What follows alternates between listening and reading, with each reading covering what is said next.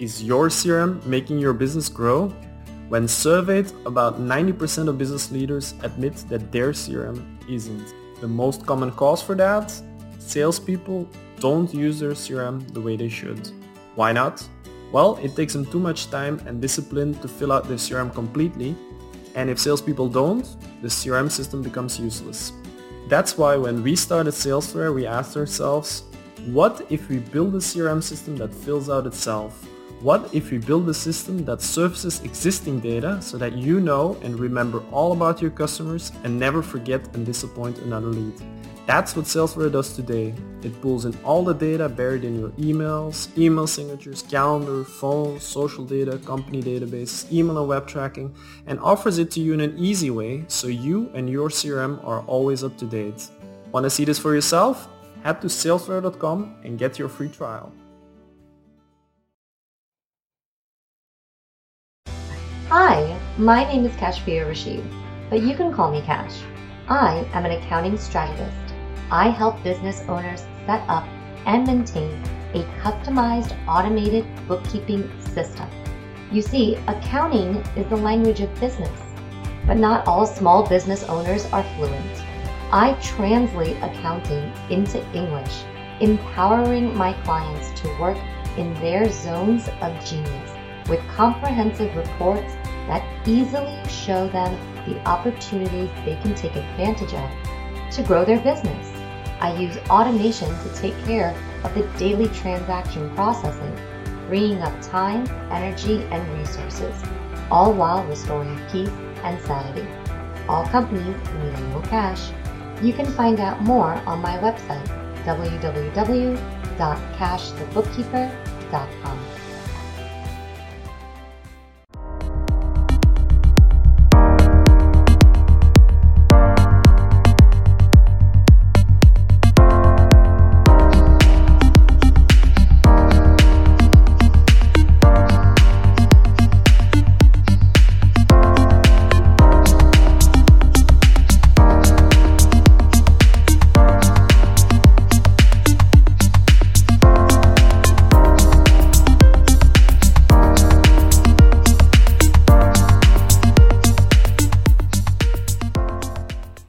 And we're back. You're listening to Building Success Habit, Grow You to Grow Your Business on the #1 global business talk and news network on the internet, IBGR, International Business Growth Radio. I am Londina Cruz, and in the studio with me is my co-host, Donna Kunde. Yes, ma'am. Curiosity. In our series, Building Success Habit, Grow You to Grow Your Business at IBGR.network. And like Donna mentioned before, make sure that you download the app and listen on the go. And also go to our website at IBGR.network and download the show notes that we have there for you. We're going to go to the what. The what is it that you need to know when it comes to curiosity? And here's some. We got a long list. Yeah, here's some ways to cultivate your curiosity. So you want to believe you can be curious. What does that mean? Well, I think that some of us, and again, it comes from our limiting belief, what we've learned before, that this is the way, and that's just the way we do it. Yeah. And so we think that's the way it needs to continue to be done. And but in order to do something differently and be able to grow, you need to be curious and see how it can be done. Yeah. I love what John Maxwell says. He says, many people fill their minds with limiting beliefs. That's what I was just saying, the way you're taught. Their lack of personal confidence or self-esteem causes them to create barriers for themselves and put limitations on how and what they are thinking. The result, they fail to reach their full potential. Not because they lack capacity, because we all have the capacity. It's because they are unwilling to expand their beliefs and break new grounds. Wow. And yeah, and if you really look at that sounds kind of scary, doesn't it? Like breaking new ground, like you're entering the unknown. but that's really what creation is about. Yeah. Creating new things. I wonder too if all the times as kids we're told, get your head out of the clouds, stop being a dreamer, be real, and we have all these adults telling us to stop being curious. Because I think they're I know for me, my mom got tired of chasing me. I remember one time when I was a little girl, I had just come to this country not too long before this event, and my mom's alarm clock wasn't working. And I remember sitting on the bed, and there was a part of me that said, I can make this work. I could not have been any older than 7. And, I got shocked. But I even had a hole in my pajamas, but I got the clock to work. Wow. I got the clock to work. I didn't give up. Yeah, that's great. I don't want my child doing that, but there was nobody watching, and I got.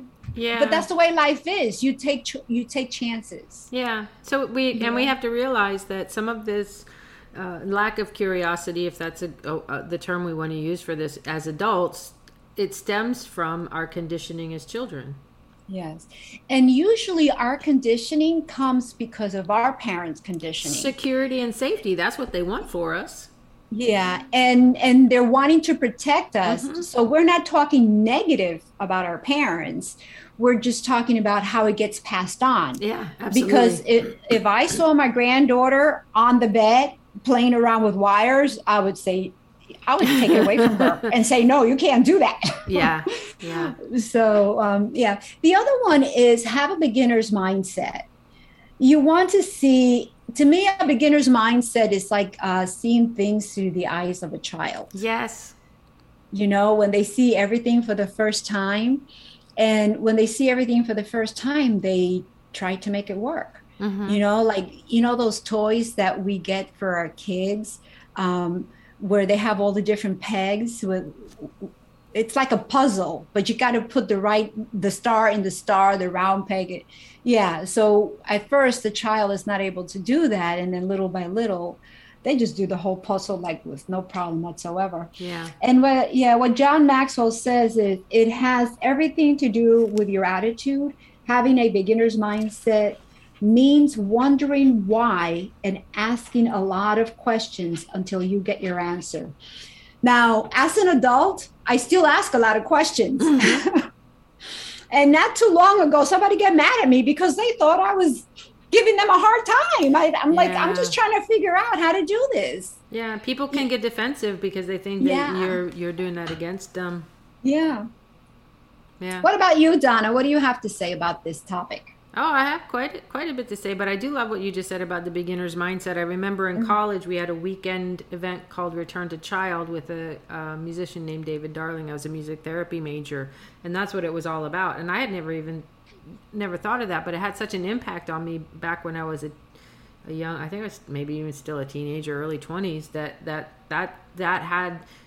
got my creativity going. And I think is probably the reason I'm sitting here in the seat right now is because of that return to child, to seeing everything as a child would. So thank you for bringing that up. Another thing is make why your favorite word.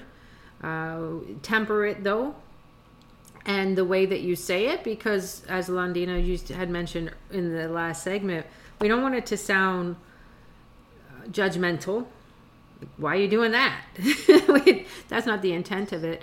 And we want to if we're whying another person, if we're asking another person why, we want to make sure that they don't feel threatened by the question of why. But if we're really curious about the way things work or the way a person is or why they do something, then we'll tend to get the feedback that we need to spark our curiosity. And so just always remember that the way that you say the why, especially when you're interacting with another person, is really important.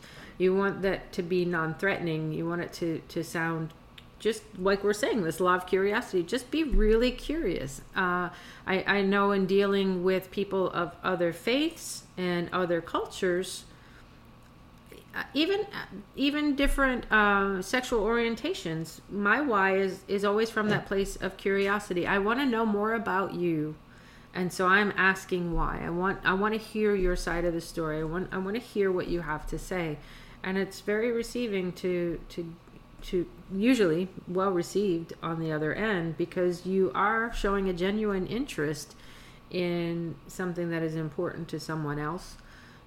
Yeah, usually when I meet somebody new, I like to ask them what country they're from and what jobs do they have.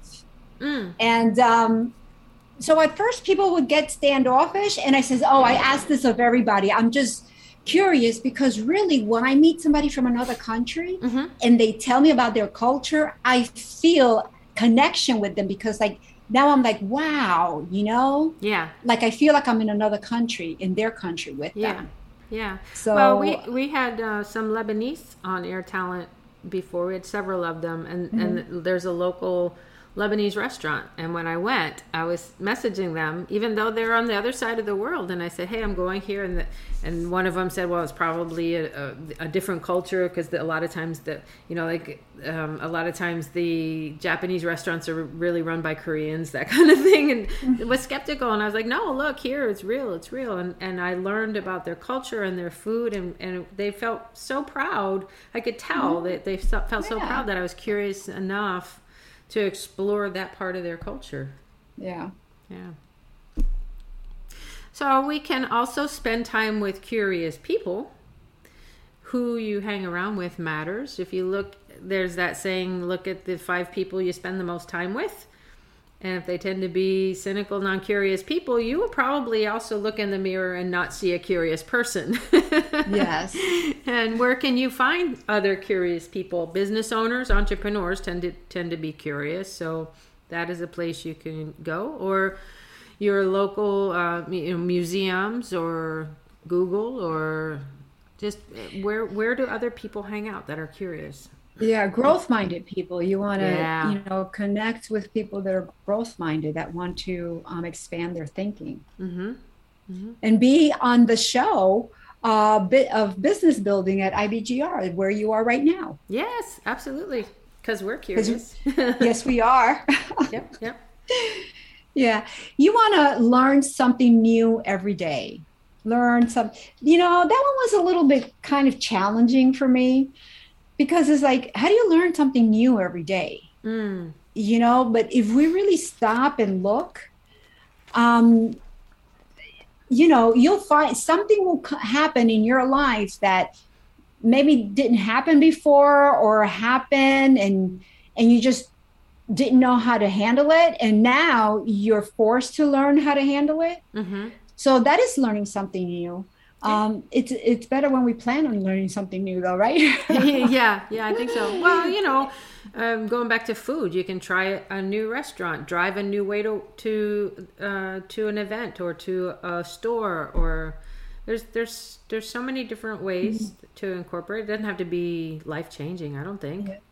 Actually, one thing that I'm going to be doing on Sunday, because I'm very curious about, there's a car dealership that's letting you test drive electronic cars. Look at that. So I'm going to go drive an electric car.